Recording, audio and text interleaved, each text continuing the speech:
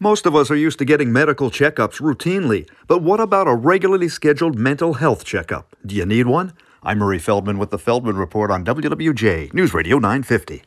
The U.S. Preventative Services Task Force is advocating that all adults under the age of 65 undergo a routine mental health checkup. They'll be looking for signs of general anxiety, social anxiety, excessive stress, depression. It's part of the post-pandemic era. More than 80% of Americans say they've been stressed out, depressed, or overly anxious about political, international, and money issues, according to the American Institute of Stress. They say, if not addressed, it could lead to an overall decline in our general health and, in some cases, our ability to hold down a job. Half of all workers have reported suffering from mental health issues since the pandemic.